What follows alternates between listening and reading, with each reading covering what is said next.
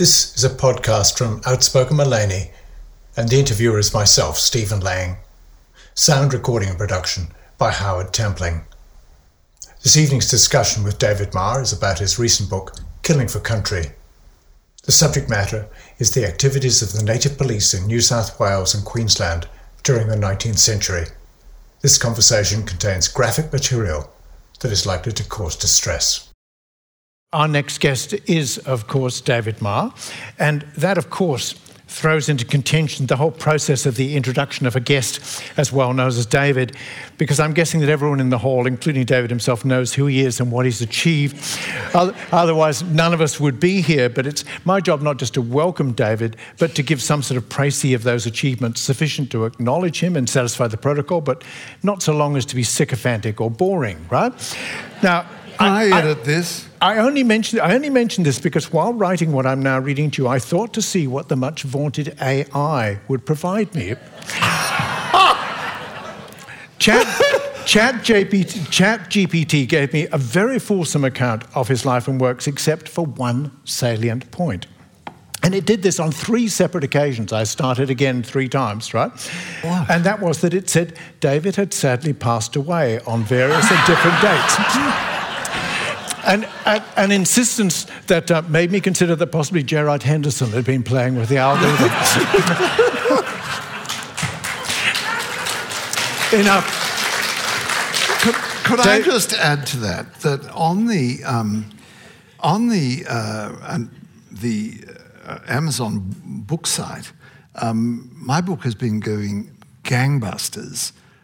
For the last 3 weeks, I've been number 1 in the category of children's books about rabbits. And there's just nothing the publishers can do about it. And I've checked, the word rabbit is not in the book. No, I don't think. I've read it. I can't remember rabbit appearing. Rabbit's there. not a theme. I mean, it is a theme in earlier colonial Australian history, but it's not in your book, in this one, you know?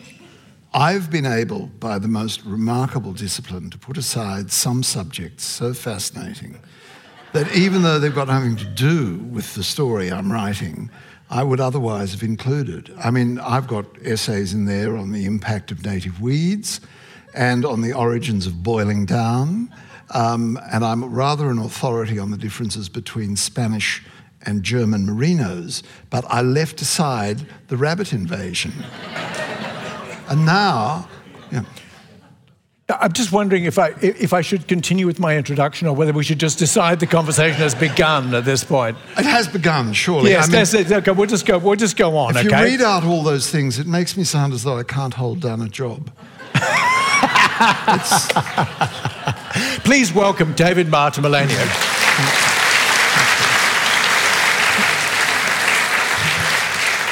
So, David, this book's already generated an awful lot of attention, most of which is focused justifiably on the history of the native police in Queensland. But in fact, the native police don't really get a mention until about halfway through.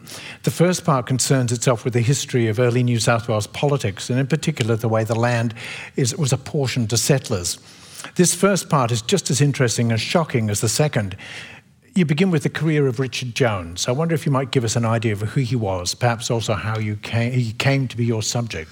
When I made the unhappy discovery that my great-great-grandfather was a professional killer of Aborigines in the Queensland Native Police, I immediately understood that I would write a book about it because that was the only way to deal with this discovery, and writing is my trade.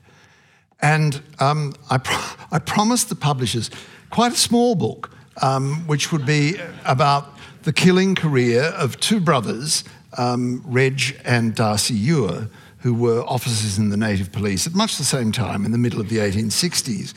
But the problem with me is that I want to know why about everything. And so I moved backwards. Why the Native Police? How on earth does an organisation of white officers and black troopers even come into being? How is it that they survive 60 years in Queensland despite constant public denunciation of their murderous work? How come a force of this kind was actually even needed by the squatters? What was it about? And so I'm moving backwards. I'm moving backwards. And luckily, by an unhappy kind of luck, my family was there to be the spine of this whole story. And the story begins with Richard Jones, who was a rich merchant and whaler in Sydney, who at the age of 36 thought it was time to find himself a wife, and he found her, for reasons no one can quite explain, in the Thameside slums of London.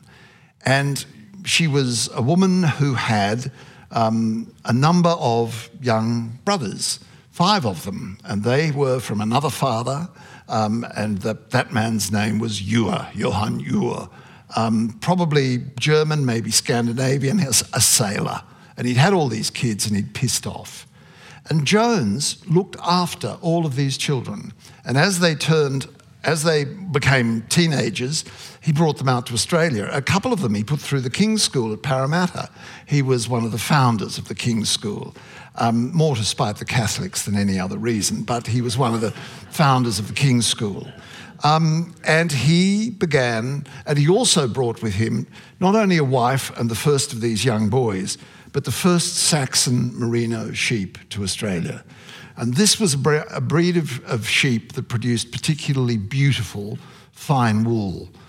Raising them was extremely expensive in Germany because they had to be put in barns in winter. But out in Australia, they absolutely flourished.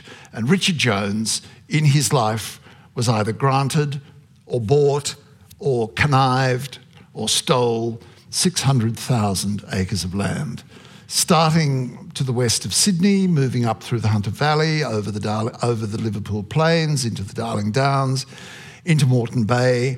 And while in Moreton Bay, he had about 115,000 acres, part of which was named Wivenhoe. And it was while he was there that he went bankrupt. He'd gone a bit far. Can we go back a little bit? Because I'm curious, because that's kind of his later life. But I'm quite interested. You spent a fair bit of time talking about Jones as because after Macquarie, we then get into Darling, and he loved Darling. He loved Darling. In fact, he even named his property Darlinghurst. Is that? That's right. He loved Darling. Darling was a very conservative governor, a very dour governor. We're talking about New South Wales when it went from Port Phillip to Cape York. We're talking about your country. And Darling instituted a lot of financial reforms. In many ways, he was a very good governor, incredibly conservative. And Richard Jones was a Christian conservative and a great benefactor of any charity that didn't include Aborigines. He was even willing to exert himself charitably on behalf of Roman Catholics, but not Aborigines. And when Burke succeeded Darling, this was at a time when Richard Jones purchased a large house for himself on what was then called Woolloomooloo Hill, and his 4-acre garden and house he named, absolutely out of spite, Darlinghurst. And I think, everybody in this room has at some stage gone through Darlinghurst, and the sense of spite, I think, is still in the air of that suburb. But he was a member of the Governor's Council. He was a member of the Governor's Council at a time when the makeup of the council barely changed over 15 years. Now, I worked for 4 years on this book in collaboration with my partner, Sebastian Tesoriero, who is sitting over there. He, like me, has a legal background, and he has a passion for searching and discovery, which even outmatches mine. And he did this wonderful exercise. He looked at the land holdings of the Governor's Council from the late 1820s to the early 1840s, at a time when the Governor's Council passed no law of any kind to benefit or protect the Aboriginal people of the colony. No law. And what he discovered was that the personal land holdings of the members of the council went from about 140,000 acres in the late 1820s to 1 million acres by the early 1840s. And the biggest landowner for almost all of that time was Richard Jones. And yet this man is he's completely absent from the histories of Australia because he was a commercial figure. He was a landowner. And as a Christian, he believed nothing whatever was due to the Aboriginal inhabitants for the land he took from them. Nothing. He also believed that they were irredeemable savages, and any money wasted on their education or their comfort was money absolutely wasted. An argument I've heard a bit in the last couple of months. But So just there's two questions that come directly out of that for me. The first is, how the government of New South Wales in that time was the Legislative Council, which it was 7 people who had been appointed by the government, and then there were 7 citizens, as I understand, who called independents. Called independents. They became the squatters. They became the landholders, right, which governed, which kind of it feeds right into the very present day in terms of the way that government has operated in Australia, all the way through. For just the kind of lesson to those who have, more will be given, if you like. I think that is one of the fundamental stories of Australia. To the prosperous, give a bit more. That explains Australia, really. I'm not sure where they got the idea of equality and fairness from, but it scans beautifully. It's just not true. Yeah. But Richard Jones was one of those figures from that council, and yes, their job was to advance their own interests, yeah, and they did. And the government's job. I love this stuff. Put up your hand if I get boring, please. But after a long time in which the Tories governed the empire, think back to your history, ladies and gentlemen. Remember that in the early 1830s, the Tories fell and the Whigs came to power. And Richard Burke, who was governor of this territory, as well as South, Richard Burke was the first Whig governor that came to Australia. And he came here with a determination to reform.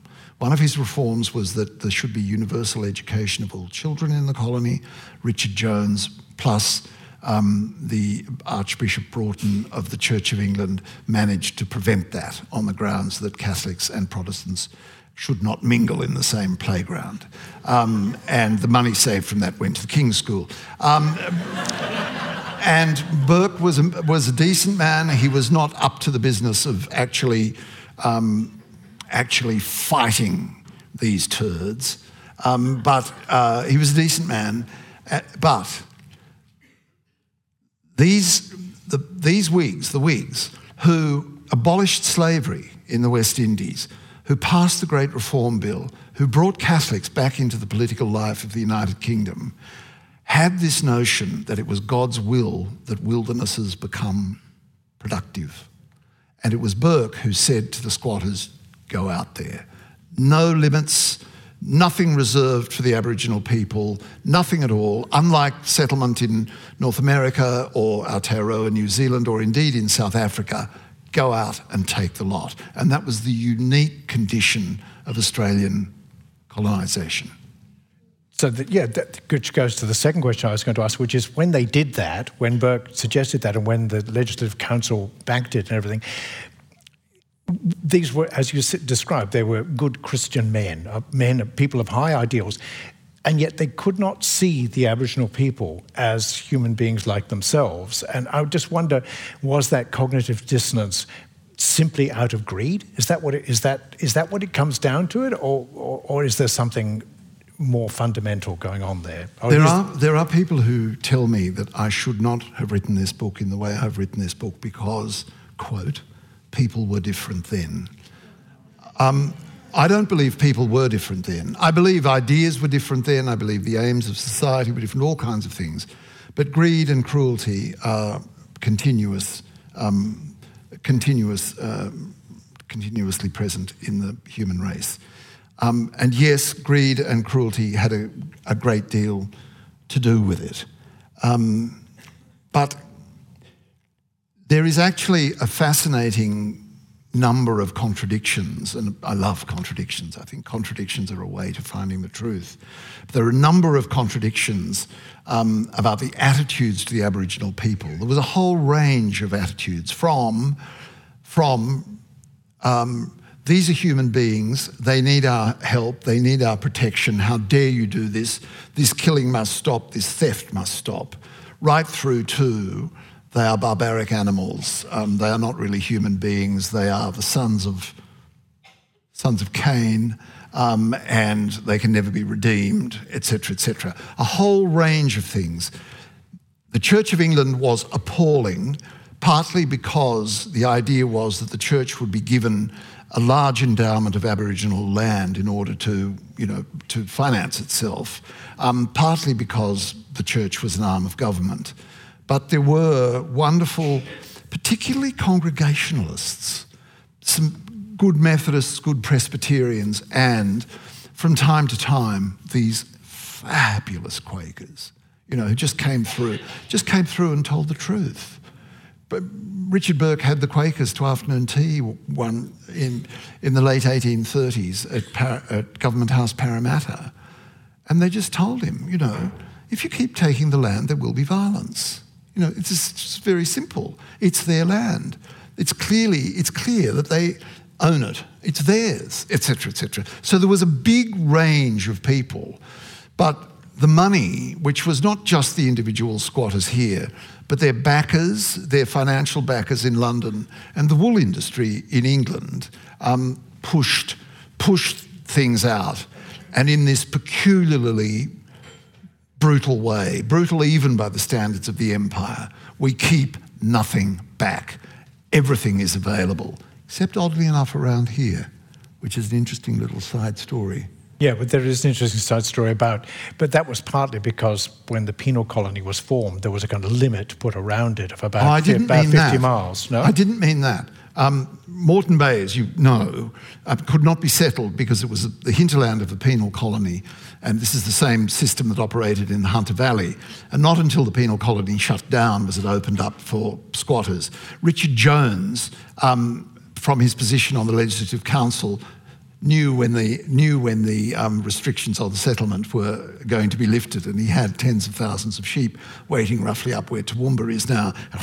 He'd got them down and seized the land. But no, Governor Fitzroy was troubled by the confrontations between the squatters and the Aboriginal people here in the Bunya forests, because he understood that every 2 or 3 years there would be mass gatherings of Aboriginal people to harvest the bunya nuts, and that those had been, and that they were a political issue. In New South Wales, before Queensland broke away in 1859, the native police were at least restricted by one rule, and that was that they were not to ride in and murder absolutely peaceful gatherings of Aboriginal people. And the gatherings at the Bunya, overwhelmingly, were completely peaceful.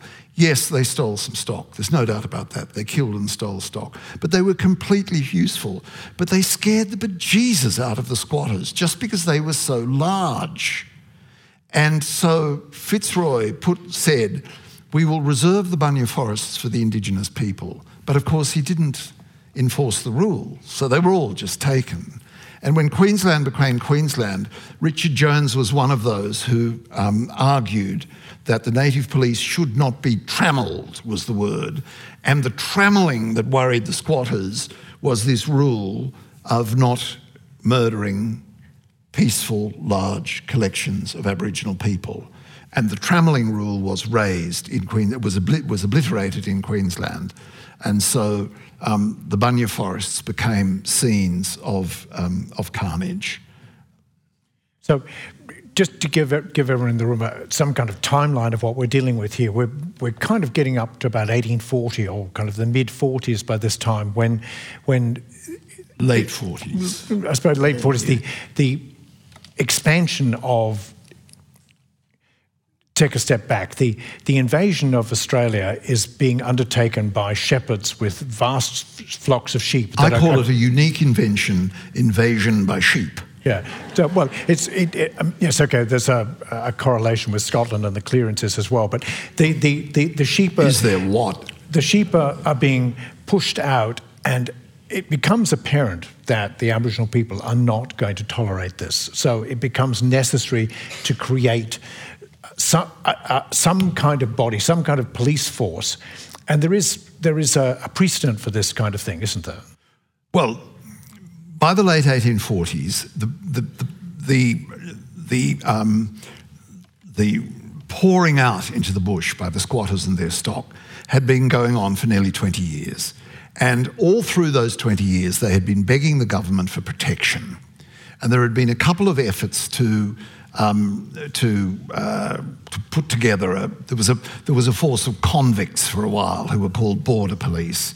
The British had withdrawn the army by this stage, so there were not soldiers around. They were not ordinary police as we understand it. Some towns had a constable, but that was about it. And so what they did we're still talking about New South Wales, top to bottom, what they did was to set up a force here which was modelled on forces that had operated in the British Empire, in South Africa, in India, in New Zealand and North America, which is where white officers recruited local troopers to advance the business of colonisation. And while this seems to us incomprehensible looking back, you do have to understand the position of the young men at the time who signed up with the native police. These forces worked very well across the empire, and they'd worked very well in the Spanish Empire, the Portuguese Empire, the Belgian Empire, and they were also at this time working well in the French Empire out in the Pacific. You had white officers, local troopers, and this was set up in 1848, and it operated for about a decade before Queensland broke away, and then it was absorbed into Queensland. By that time, New South Wales was quiet. The work of killing had been done, and the native police then concentrated their work north of the border. Yeah, and so they recruited their soldiers elsewhere. This was the thing, because they understood, the government understood that people who were from the Murrumbidgee area wouldn't have any compunction about killing people. Well, they recruited along the Murrumbidgee. There's some very steamy rhetoric about the beauty of the Murrumbidgee warriors and their gallantry and their gorgeousness, one way or another. But they recruited them down there, and then they brought them up first to the Darling Downs and then further north to do their work. And for these men who were so absolutely attached to their own country, but living in a broken world where their futures were completely obscure, signed up with the force, were moved north, and for them, the Aboriginal people of the Darling Downs were as foreign as were the white officers leading them. And so this was the basic idea. Recruit from as far away as possible. It made desertion very difficult as well. Queensland, to understand Queensland, you have to understand that before gold was discovered, Queensland was broke. It was broke. And its independence from New South Wales was delayed for years as the people up here desperately argued that they couldn't afford to take on any of New South Wales' public debt. That was one of the reasons for the delay. Another reason was, a very sensible notion that Brisbane was a ridiculous place to have a capital. But that delay went on. That delay went on for some time. But the native police then, up here, as I say, untrammelled, did whatever they liked, and they did it without ever having any legislative basis for their work. They were always operating outside the law, And one of the virtues of Queensland is, at least they were candid about this.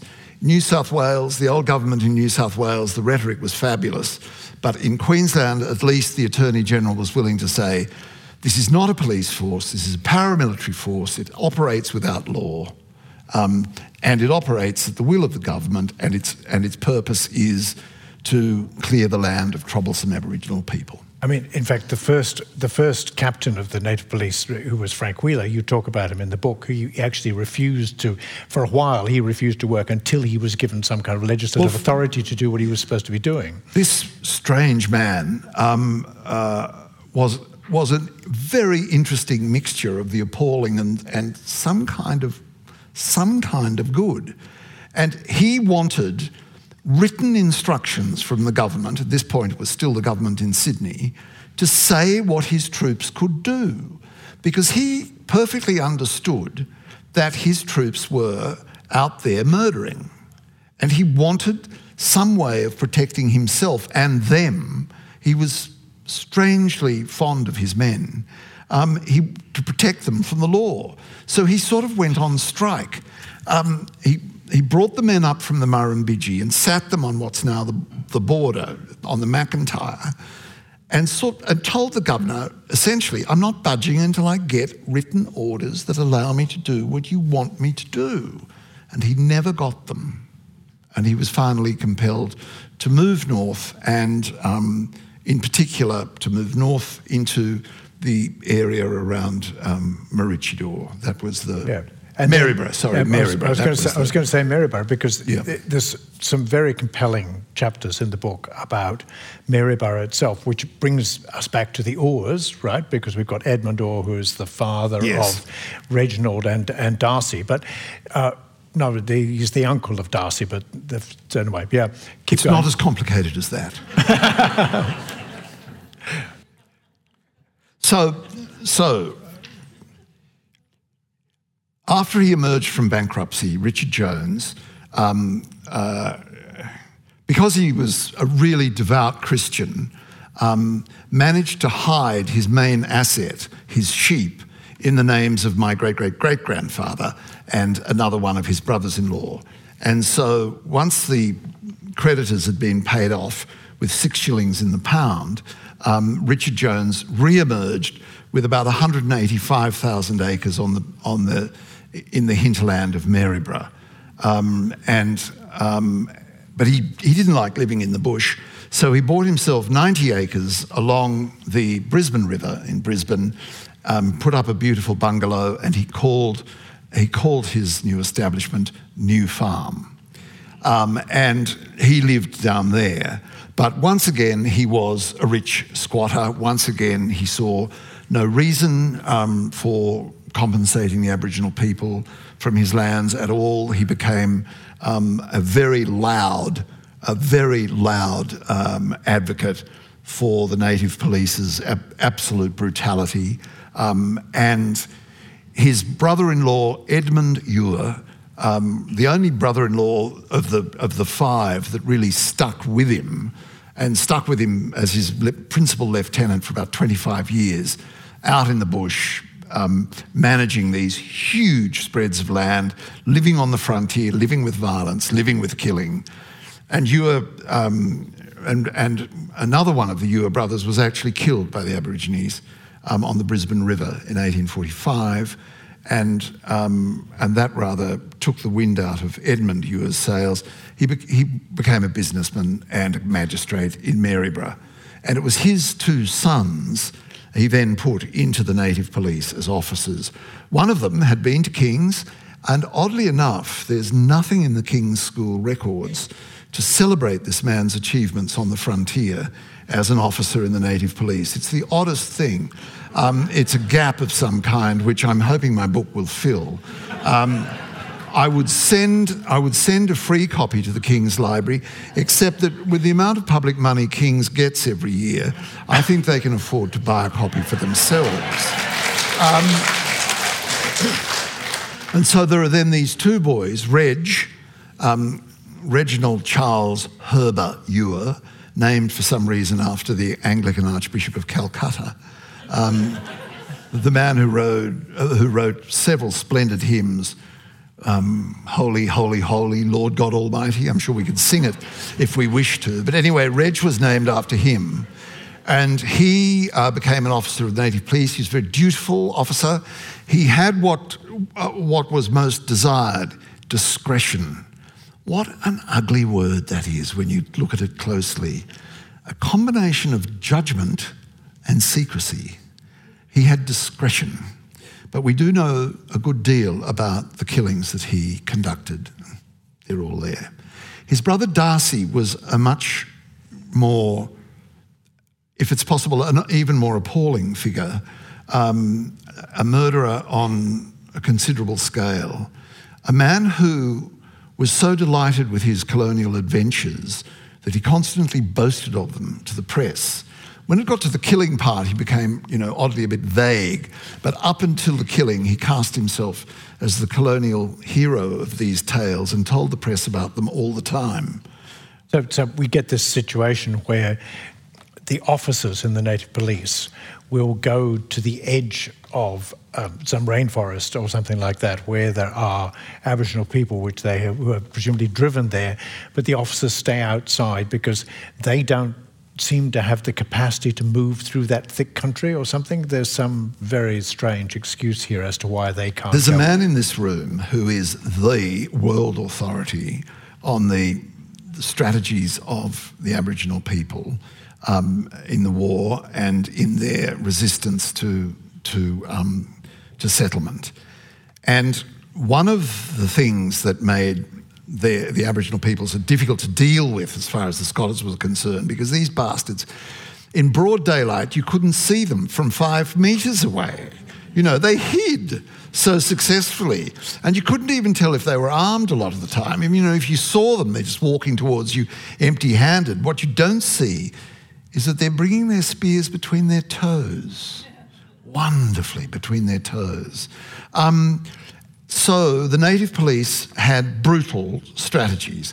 One was to ride at dawn into a sleeping camp and just shoot everybody they could find. They also had cutlasses as well, so they shot and slashed. And another way was to chase into what were called in those days scrubs or areas of jungle. The Aboriginal people were very, very vulnerable in open grassland, but in broken rocky country and in scrubs, they could hide and defend themselves very well.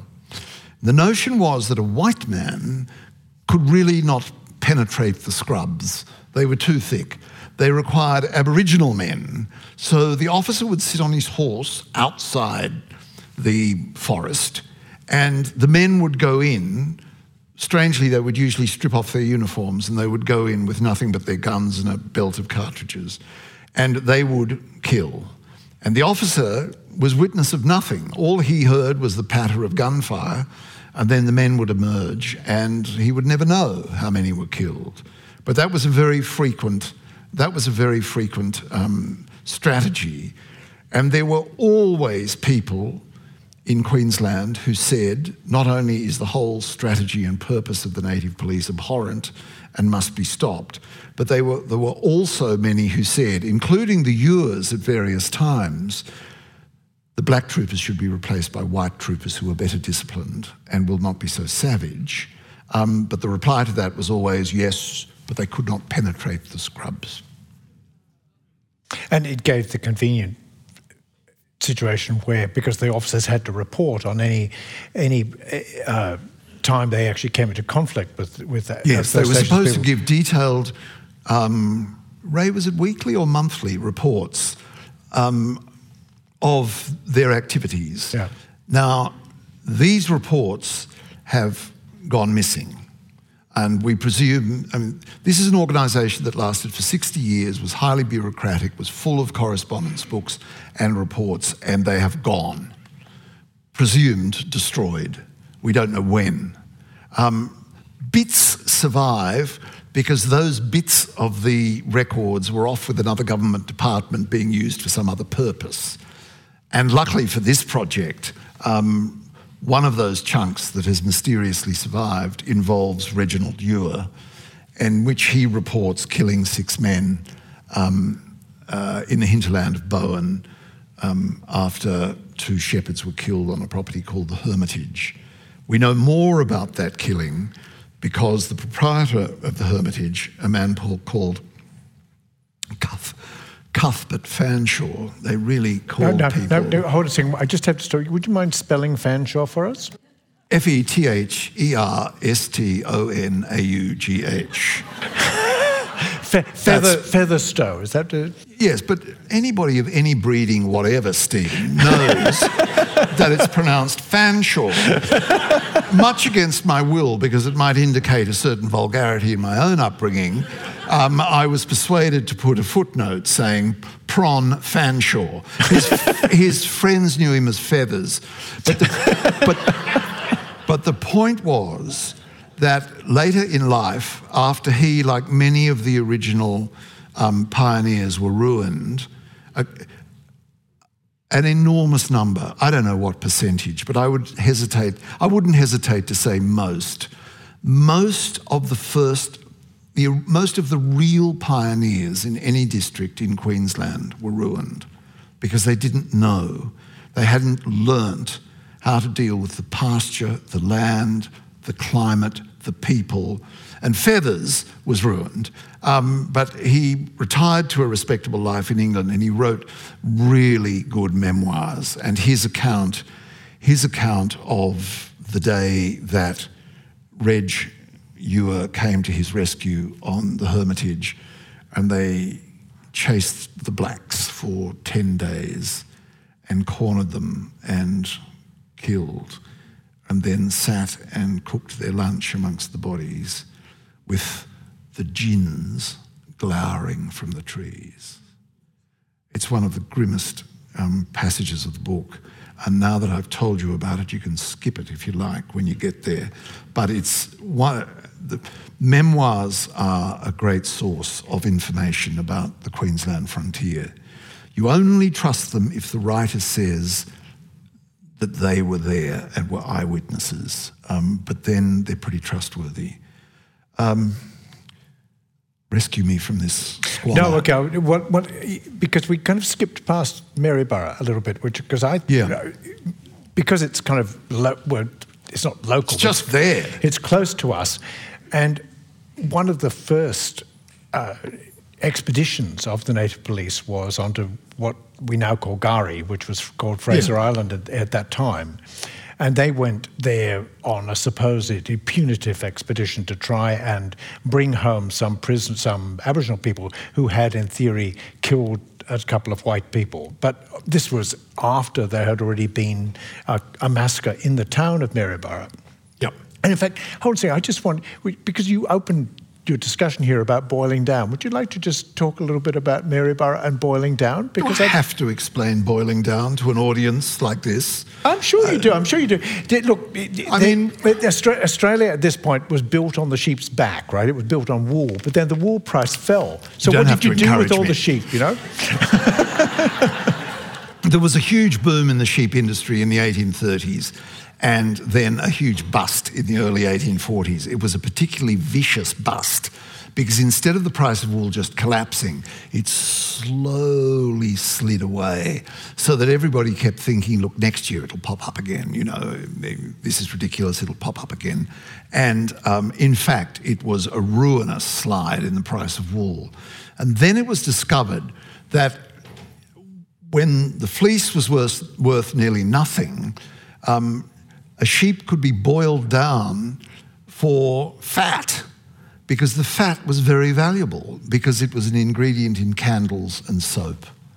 And so boiling downs was set up everywhere in the 1840s and then continued thereafter.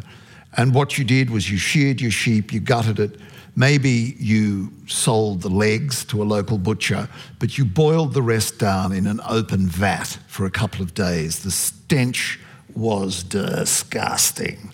And there are wonderful accounts of the stench around Sydney, let alone around Maryborough. There were 2 boiling downs in Maryborough, or boilings as they were known.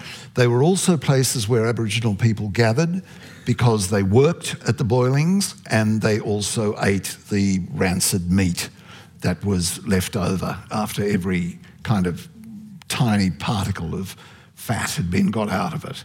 And so enthusiastic did the squatters become for boiling down that the London wool dealers actually urged them to stop, slow down. You're killing all your best sheep.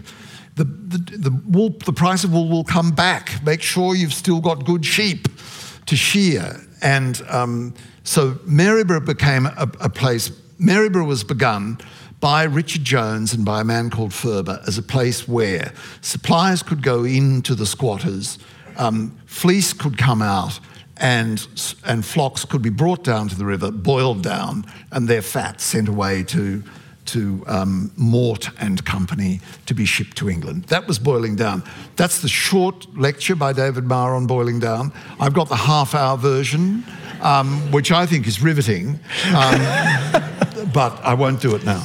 Okay, so it was just a quick aside there, but because it's very interesting to know a whole industry that we just don't think of. Exactly. Yeah. And something about the nature of the human animal as well is that, at the same time, we were whaling for oil to put in lamps. So it was like, at this stage in our development as a species, the world was there for our taking. We just took whatever it was that we wanted, regardless of any sense. There was no sense that whales had any other value than as whale oil. There was no sense that sheep, if you couldn't take the wool, then you took the fat. Sounds like coal mining.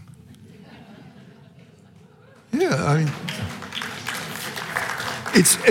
I found interesting that this slump in the 1840s was also the end of whaling in Australia, because I take it because kerosene and things had been developed or was beginning to emerge from North America. But Jones thought that he would always be able to survive his business adventures because of whale oil, and he was the biggest whaler at one stage on the New South Wales coast, but it collapsed too. It didn't collapse entirely, but it never really recovered to what it was before. And of course, one of the things you did if you were a squatter and your sheep weren't worth much, and after a couple of years, and it only took about 3 years of grazing on the native pastures of southern Queensland before you ruined them, what you then had to do was to take your sheep further out, and you had to, and the prospect of ruin compelled you to take yet more Indigenous land.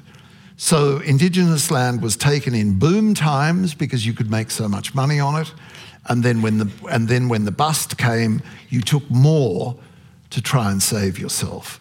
Everything happened. Everything fed into the taking of land. The one good thing about the bust times was that the squatters could no longer afford so many shepherds. Now, we're talking about the world before wire, okay? So these flocks of tens of thousands of sheep had all to be shepherded, and you needed a shepherd for about every 12 or 1,500 sheep. Now, these shepherds lived very exposed lives out in the bush. Many died. And the more died, the more money the survivors demanded from the squatters, and that brought Chinese shepherds into Queensland. It brought Kanaka shepherds as well, if I could use that old-fashioned and unhappy term. But the other thing it did was to compel the squatters to finally deal with the local Aboriginal people because they needed their labour. And that saved people. That saved people's families, because suddenly the Aboriginal people had something the squatters needed: labour. And the busts were good times for that.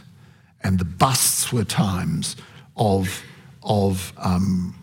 relative, slightly better, slightly less killing on the frontier. So, I mean, when I was reading this book, I was astonished at your fortitude for keeping going through what it was that you were finding? Because we're talking, I think the statistic you give is that the native police over that 60 years probably killed about 40,000 people or more. In Queensland. That is regarded by many scholars as hopelessly conservative figure. But I mean, in the 40 years since serious, fresh historical work began on this subject, estimates of the size of reprisals, the deaths of white people were pretty well recorded, and the size of reprisals was pretty well recorded, and there have been these very careful guesses about, if you know that 1,000 white shepherds or white people died on the frontier, and it looks like, there were, 20 killed for every 20 blacks killed for every 1,000 whites, then you begin to put together these figures. And there are people who are now saying, look, it was north of 60,000, that the death toll of Aborigines in Queensland was roughly the death toll of Australians in the First World War. I mean, I can't enter those debates. I don't have the technical skill to do it. And this book ends with, is dedicated to an untold number. So it's when you talk about the Aboriginal people being then taken on as labour, this is kind of towards the end of that period of the native police. We're getting up into the 1900s. Is that correct? Well, yes and no. From where are you in Scotland, just by the way? Where's your family from? I'm from the west of Glasgow, yeah. Right, okay. Well, in the hinterland of Moreton Bay, in the hills behind Moreton Bay, there were a group of Scottish squatters in the early 1840s. There were the Mackenzies of Kilcoy. Does that name ring a bell? 60 poisoned. Infamous, 1842 March. 60 poisoned at Kilcoy. A crime never properly investigated because the Mackenzies of Kilcoy back in Scotland with Castle Kilcoy outranked socially the Governor of New South Wales. He never investigated that crime. And there were a couple of other Scottish families who also killed seriously in the hills behind Scotland, the hills behind Brisbane. They knew about the Highland clearances, and the purpose of the Highland clearances, of course, was to get rid of the people and replace them with sheep. And those people went to North America and sometimes to Australia. But there was a family there called the Archers, and they're still there.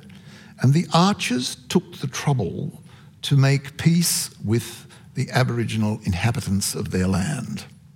It was always possible to do. They did it. It took work.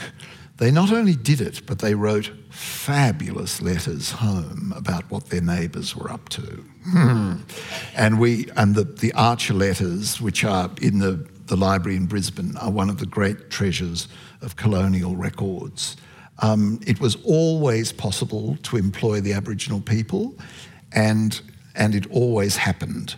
But in the 1870s, as settlement was going even further north, there were districts that actually tussled with the idea of whether or not the policy of the district should be to clear all the blacks from the land, or, to use the language of the time, let them in, which really meant let them stay. And there were fights back and forth between the squatters who used the native police to clear their land, which was an inevitably bloody process, despised the squatters next door who were not doing the same, because they saw the squatters next door as sheltering angry troublemakers who would come back and revenge themselves. But there came a time when, district by district, the policy changed from clearing to letting them in. And that didn't mean an end to the bloodshed, but but it was never as bloody as it was in Queensland in the 1860s and early 1870s as the century went on. But massacres continued all the way, and the native police did not expire, really, until just before the First World War. So look, I've probably been keeping you to myself too much. I think probably the audience have got a lot of questions. We've still got about 20 minutes left, so perhaps we could take some questions? If the audience can bear it, I'm very happy to. Okay, well, we've got... the book, by the way, is elegantly written, and it's a masterpiece of clarity and with very strong narrative lines. And by concentrating on the history of my family, I'm able, I hope, to, with the persistence of my partner Sebastian, to cut a clear path through what is a really ugly forest. Sir, just a minute, there's a microphone. Thank you. David, was there any connection between Cobb and Co and the native police? Not that I know of. Yeah. I had heard, but it's only storytelling. No. So, hands up, anyone with questions, please? I've got a lot more to ask David if you haven't, but no, I'm sure there'll be people. Family fitted into this, you haven't mentioned them. Oh, well, I need to be clear. This has got nothing to do with the Marrs. The Marrs were blameless descendants of a Highland blacksmith who came to Sydney and did okay in Sydney. And indeed, if you look around the streets, he became an iron founder and did a lot of work for the Water Board in Sydney. And if you seek my name in Sydney, you'll find it in the gutters. It's there, Ma, Ma, Ma, Ma. This is my mother's family, okay? And her grandmother, my great-grandmother, her maiden name was Maud Uhr. And she was the daughter of the Reg Uhr that I mentioned before. Reg, who was in the native police for 6 or 7 years, was highly regarded by the authorities, and like many native police officers, was promoted from killing to being a magistrate in the bush. Now, there were newspapers at the time who said perhaps the killing of Aborigines in large numbers is not an adequate qualification for being a magistrate, but this was a deliberate and clever policy of the Queensland government. The point was, as you'll recall, I said there was never a legal basis for what they were doing. And so the Queensland government put onto the bench in the bush a number of native police officers, and the point of that was to have people on the bench with experience in the force who were not going to get nitpicky about the fact that there was no legal backing for what the force did. So that was Reg. His brother Darcy, he was in the force. He killed spectacularly along the Gulf Coast, was essentially thrown out of the force, and he became a killer for hire, whose harshness with the blacks was a calling card for him as a drover, a prospector, a pub owner, and finally, deliciously, on the West Australian goldfields, a butcher. He was a butcher, and he died a butcher in the early 19th century. That's the family, yes. Plus Mr. Jones, hovering over them as their patron and brother-in-law. Yeah. David, thank you for this work. My name's Pam. Pam, could you put the microphone closer to your mouth? And Is that better? That's much better, okay. Yes, thank you. I have part of this native police force in my own family history through Fred Wheeler. But more importantly, Pam, I've got an envelope for you. You are the third person in a fortnight who, after 5 years of never finding another descendant of an officer of the native police, you're the third person in a fortnight who has told me that you're a descendant of the appalling Frederick Wheeler. Thank you very much. We have some talking to do. Yes. I'd like to thank you for opening the door to your next histories. The children that grew up in the bush being blended people. Yes. When I discovered that there was a possibility of being Aboriginal when I was 18, I got slapped in the head by 2 aunts who said I had no idea how it is to put food on the table for your children when you can't get a clean job because you've got a touch of the tar brush. We have spent generations playing white. Don't F it up now. Yep. Racism will come back. You're a descendant of Frederick Wheeler's union with that Aboriginal woman. He had a couple. He had a couple, yeah. Mine came from Tamrookum. What was her name? Well, I only have her married name, which was Elizabeth Harriet Wheeler. She took her mother-in-law's, that she'd never seen, names the day before when she got baptised, because you can't get married if you're a pagan. Yes. Yeah. So I still don't know her real name given by her mother, or even the name given by the people's name I forget, who took up Bluff Downs, which is just south of Valley of the Lagoons. Yes, yes. Thank you very, very, very much for that. Let's have a talk afterwards. Thank you so much.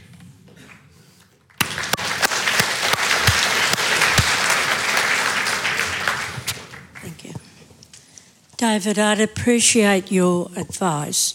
For some decades, I've wondered how my father's family came to acquire such a large parcel of land outside Casino in northern New South Wales, a place called Doby's Bait. I was taken there in 1956, beautiful country. As I used to say to my students when I taught history, the Bundjalung people wouldn't have just said, here, we don't want this, you can have it. How do I find out how they, as free settlers from England, acquired that land? I'll give you a brief answer, but have a word to my partner, Sebastian Tesoriero, who can be seen in the second row there on the end of the row, because he is the magnificent searcher of all of this. Your best friend is Trove. Do you know about Trove?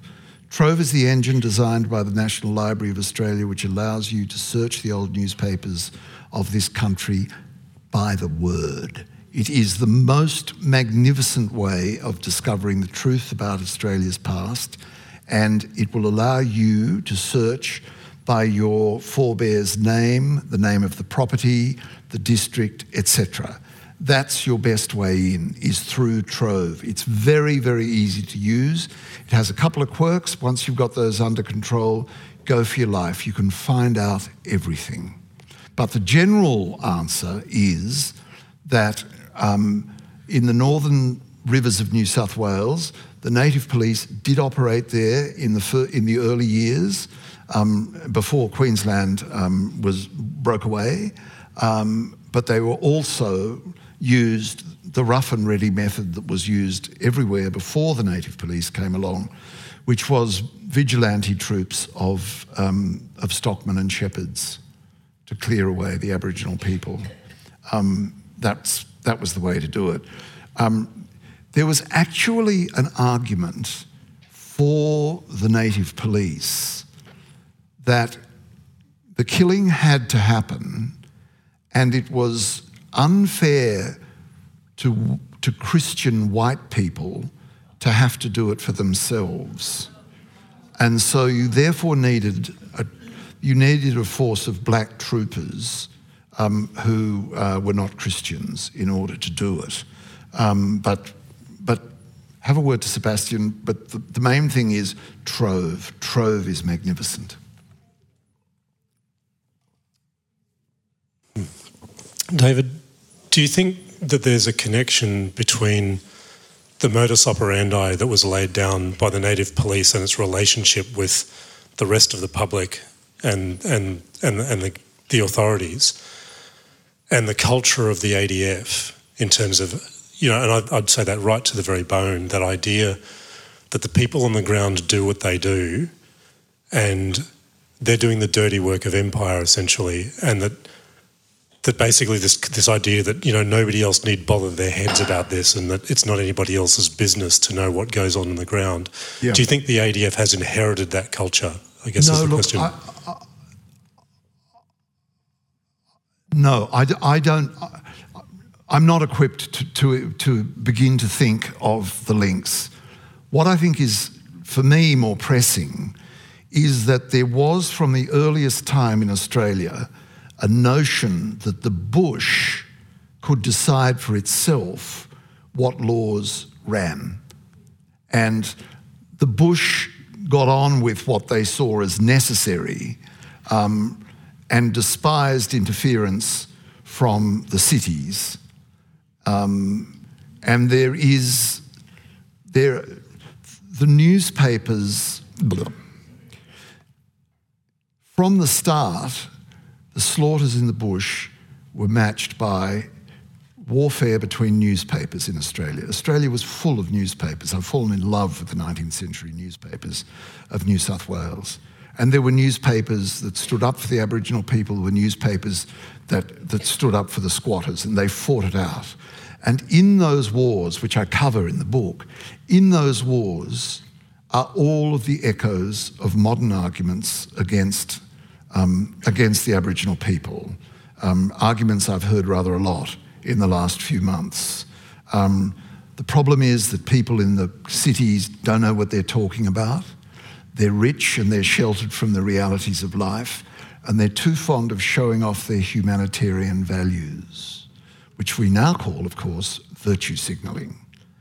And also that any money spent on the Aboriginal people will inevitably be squandered because they are savages and beyond help.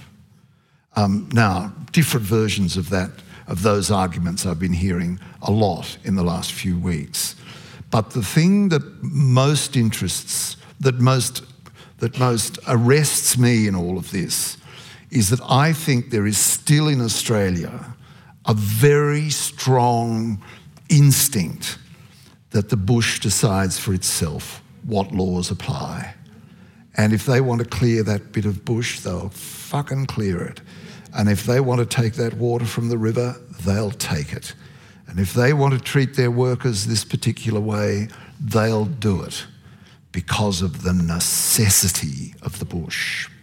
And I think that that's the real inheritance from the regime of the native police.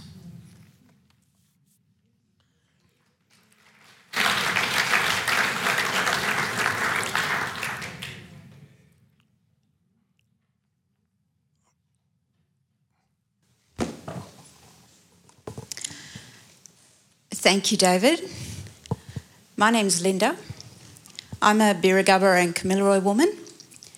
I'm a lawyer and I was born in Bowen. I've sat here and I've purchased 2 of your books, one online and one this evening as a gift for a very clever female lawyer friend of mine. I've lived in Maleny 20 years, so I'm not quite a local. I have yet to read your book, and I will absolutely, with incredible interest. What I haven't heard you speak about this evening is the duress under which many black men were removed from their traditional country under threat of having their families annihilated, their wives and daughters raped and mutilated to become part of this native police. That undeniably happened. But not only were people kidnapped and pressed into service with the native police, but Queensland allowed Indigenous prisoners to serve out their sentences as troopers with the native police. But there is also an undeniable history of volunteers, of Aboriginal volunteers for the native police. And I very much value a Wiradjuri historian's statement to me, which I have in the book, talking about the recruiting process, which is so difficult and so sensitive, She said to me, "You know, David, victims never make good choices." And I think that explains a great deal of the predicament of the young people who went into the force. But it is not a force where everybody was compelled to serve. Later on, I mean, there was a decade before Queensland was formed, and in that decade there was a strong adherence to the rule of recruiting from far away. One of the problems that we have in this field, that we have found no record anywhere of the reflections of a trooper about why they served. It's just not there. And my God, the search goes on and on and on, but it's just not there. But when Queensland was really broke, it started to recruit closer to home because it was just cheaper. And those recruitments were more violent, and we know that they were also followed by more desertions, because if you could get home, you were likely, you were tempted to go. Frederick Wheeler, whose descendant we have here tonight, lost a couple of his troops, and they were about 8 or 10 to 12 troopers with each white officer. A couple of his troopers just deserted en masse. He was a terrible man, they deserted en masse. But we don't know enough about the reasons for which the troopers served, but we do know that it was a mix of forced and volunteers all the way to the end. Thank you, David, for coming up to Maleny, and thank you for writing this very important book, Killing for Country.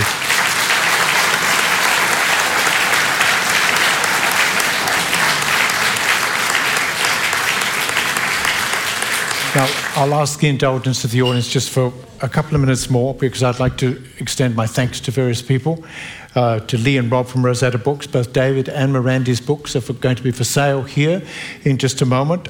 They'll be signing copies there for you. Please don't waylay them on the way there. They need to get behind the table there to start signing. To Howie for lights and sound and for recording. We'll get the podcast up on our website as soon as we can.